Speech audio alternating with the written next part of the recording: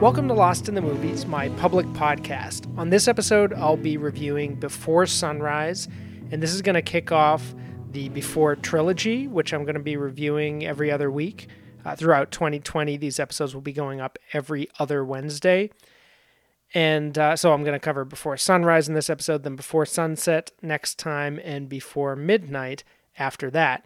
And then with some other variations as well, I'm going to discuss a bunch of Ethan Hawke vehicles from now through November, which is his 50th birthday. So that seemed appropriate, ranging from the late 80s to the late teens. So I hope you enjoy those. If you have anything to say about this film, Ethan Hawke generally, any of the titles coming up, or my thoughts about them, please let me know. You can comment on iTunes, on my site, lostinthemovies.com, where I'll be cross-posting this on the Thursday after every Wednesday episode.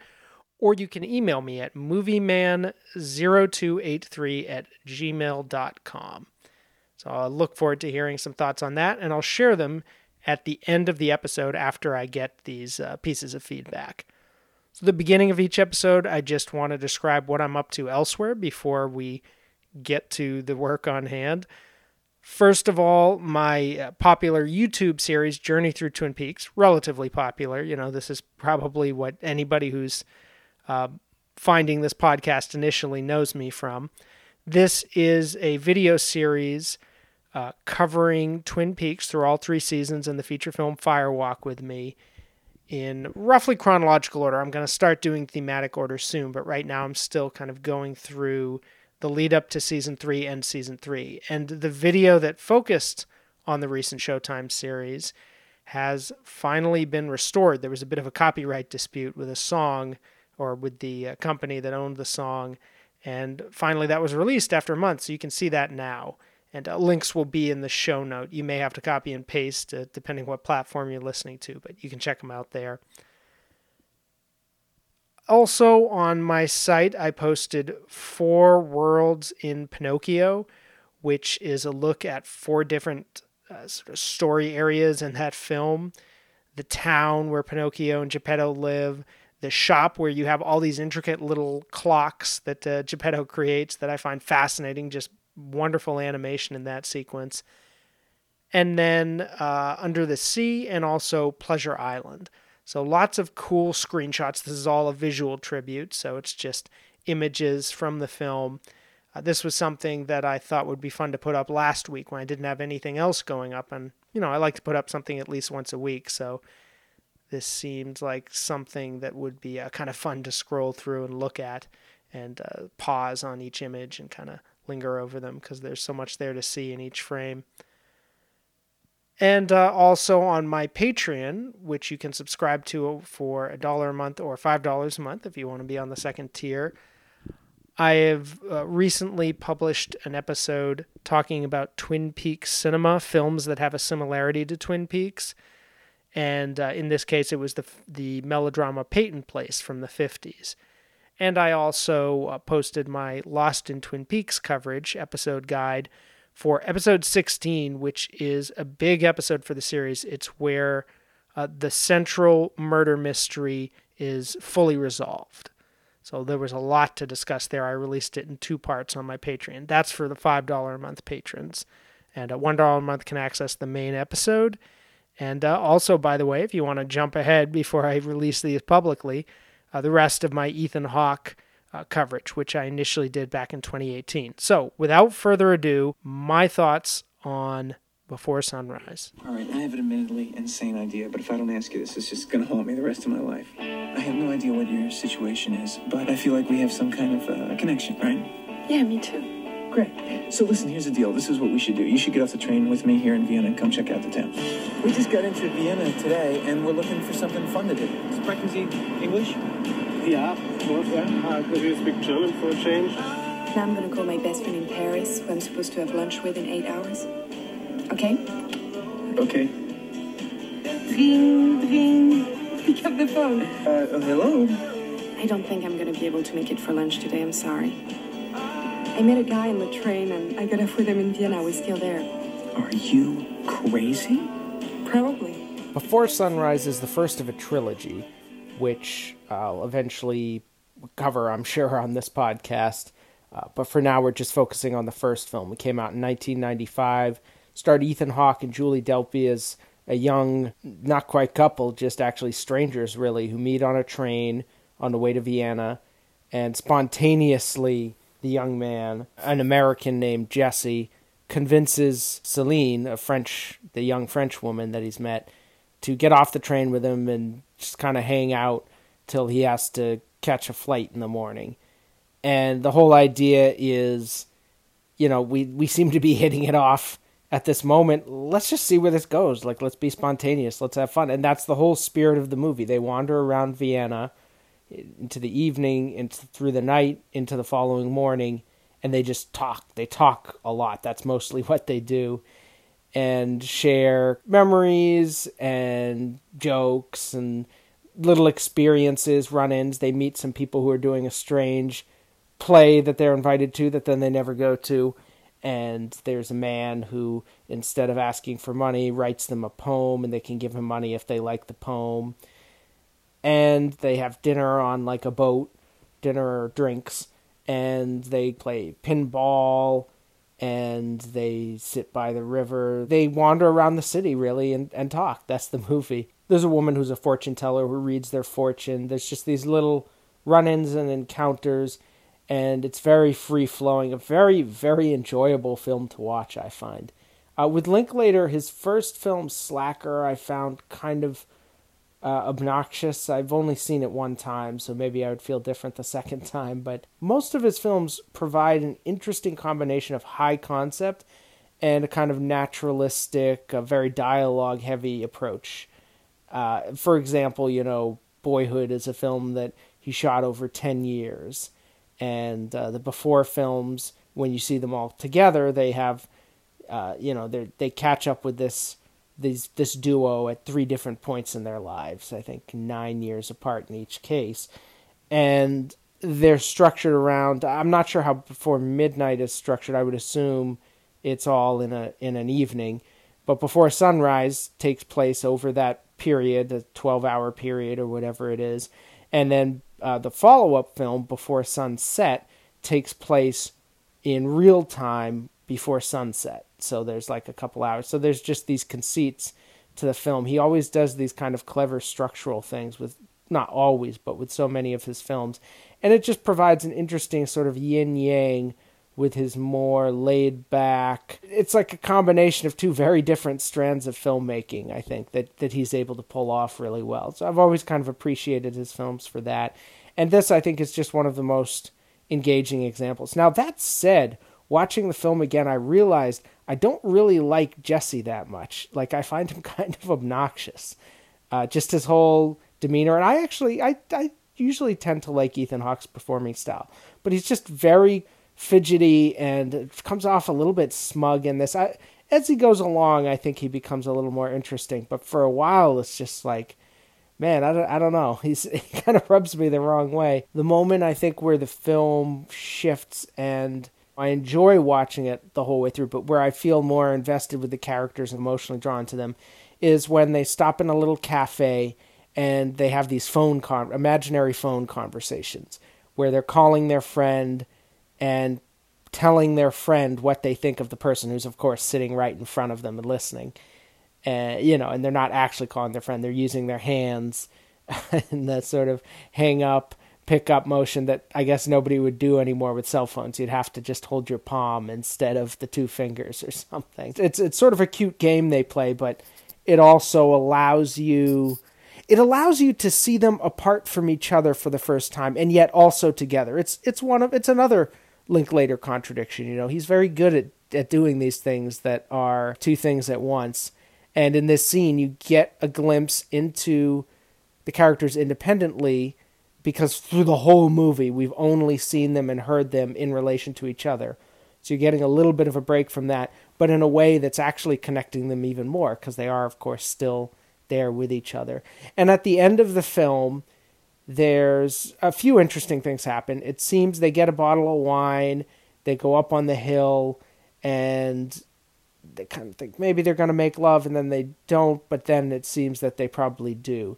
And they don't really say, and I do remember, I'll say this now in the sequel, one of the things I remember about it is they have a conversation where one of them says, "Oh yeah, we had sex that night, remember?" And the other one says, "What are you talking about? We didn't have sex." Like, they have two different versions of what happened. And it's interesting because I remember watching it and being like, "Oh yeah, I don't remember if they did or not." And then when you see the movie, it is somewhat ambiguous. I would say it seems that they probably sleep together, but the movie itself plays it off that way. So it creates that impression, almost plants that seed of ambiguity later.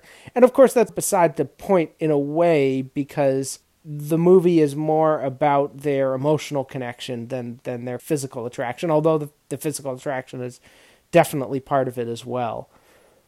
But there's a very relatable quality to it, I think, where you encounter people at certain points, you just kind of hit it off, and you only see them at that point, whether it be for one day or for longer than that. It could be, maybe you're somewhere for a week or something, and you're both in the same place. And it's interesting that this actually happened to Richard Linklater in his life. The first film anyways, is based on this incident that happened to him. It was with a woman named Amy Lehrhout in Philadelphia in 1989. He's said this in later stories. And he always wondered, once he made the film, is she going to show up? If I have a screening in Philadelphia, will I run into her? And unfortunately, he finally found out 15 years after Before Sunrise that she had died in a motorcycle accident the year before the film came out. And there's actually a tribute on YouTube where somebody finds a little bit about her life, shares some photos, and it's kind of nice. He talks about Linklater's experience and what she was really like and all of these things. And it's fascinating to think of in that sense, that this film was drawn from that experience, and yet, of course, it diverged in that significant way where they didn't see each other again, and she actually died young, versus his version of the story where the characters are eventually reunited. They do come together again. Of course, at the end of the film, they make a plan. This film takes place on June 16th, 1994. I think that's the night and into the next day, which would be the 17th. In the movie, I guess they're supposed to be meeting in 1994. And they create a potential rendezvous for 6 months later. So it'd be December 16th, 1994. And of course, as we find out in the sequel, maybe I'll save that part of the discussion for a later episode. But, we do kind of find out what happened with that and why they didn't necessarily meet up and then do meet up years later. But I saw this film probably, I guess, around 2002 or so. So it was still a couple years before Sunset, and it was still a one-off. So it's interesting to see it as that one-off film, but now rewatch it knowing that it's part of this trilogy, and it almost feels like a proto-Boyhood in a way, where you shoot it one time, then you shoot the real actors as those characters 10 years later, and you're showing how they evolved over time. But it's like you're seeing Boyhood in fragments instead. Like I saw this film when it just stood on its own. And so when you see it that way, they're just they're eternally young. And of course they talk a lot about time and death and the passage of everything. But even as you watch these minutes tick by, it seems like an eternal moment. It seems like they're always this young couple in Vienna. And then to know that, no, we follow up, we see them age, we see different things happen in their lives, it now casts a nostalgic shadow over it that I don't know if it would necessarily be there in the same way. We would be looking at it 20 years later and knowing the actors are 20 years older and that type of thing. But I don't know if the characters would be able to be preserved in amber in a way if he hadn't come back to him. So that's an interesting thing to think about in that way. It also feels like a film very much of its time. I'm a broken record saying this. I'm always interested in when these movies take place, whether or not they're conscious about it. And there's just a certain energy to, I guess it's more mid-90s than early 90s, but that early to mid-90s American and a French woman traveling through Europe at a time when the legendary words of Francis Fukuyama that history had ended. And there is this sense of like, as they walk past these old buildings and they have this postmodern sensibility where they're analyzing everything in detail and thinking about them in these meta terms and asking all these big questions that people at any point would have asked.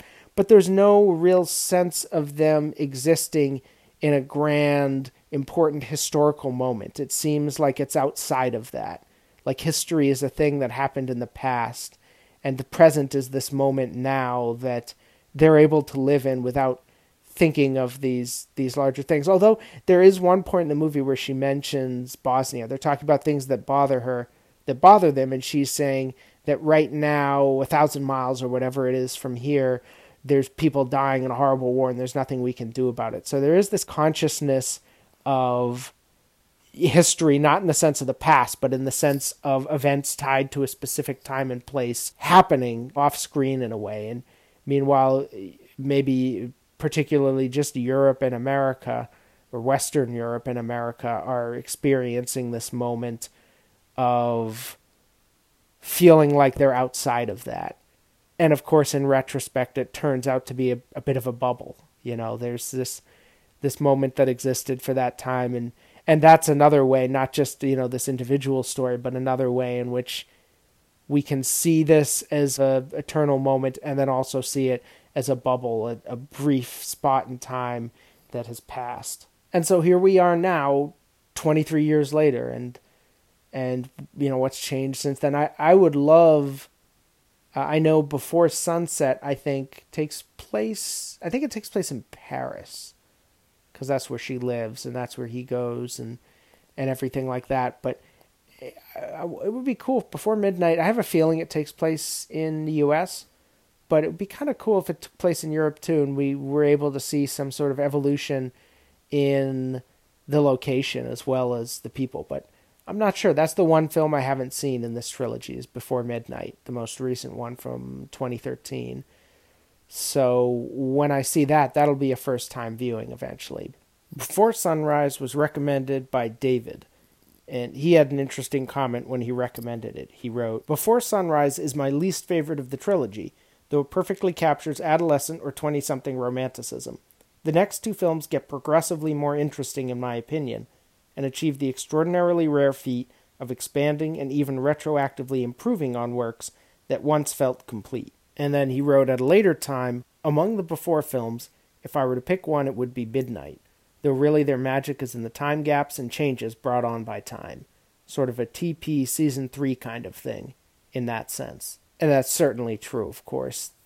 This is something we've talked about with Twin Peaks quite a bit, that with Season 3, suddenly what was not an element in the first series at all, this sense of time passing and characters aging and living with the duration of years, that suddenly becomes central, maybe even the central theme of the new work. Something that wasn't even there before, but it's like adding a new dimension, making a square into a cube or something. And that's something the Diane podcast has talked about a lot, and that I think really has a commonality with Linklater's work in that way, with Boyhood and with the Before films. And I think Boyhood, too, is interesting to pair with the Before films, primarily because of Ethan Hawke. You see his character really changes, but also the actor. When they started shooting Boyhood, he was in his early 30s, very early 30s. And by the time they wrapped shooting, he was in his early 40s. He had entered middle age, same with Patricia Arquette. But with Ethan Hawke, it's particularly notable because he was an actor who had worked with Linklater so much in these Before films. And so with those, we see the steps staggered across time. This character in his early 20s, early 30s, early 40s, but in Boyhood we see a more full evolution. I think there are some years where we don't see much of the father, but for the most part we see him age that way. But it's no shocker to say this is the type of concept or conceit that really fascinates me, somehow documenting the passage of time. And I've ended up talking a lot about that, although even though I watched Before Sunrise in isolation, it's just something that kind of impacts it and around it and everything like that.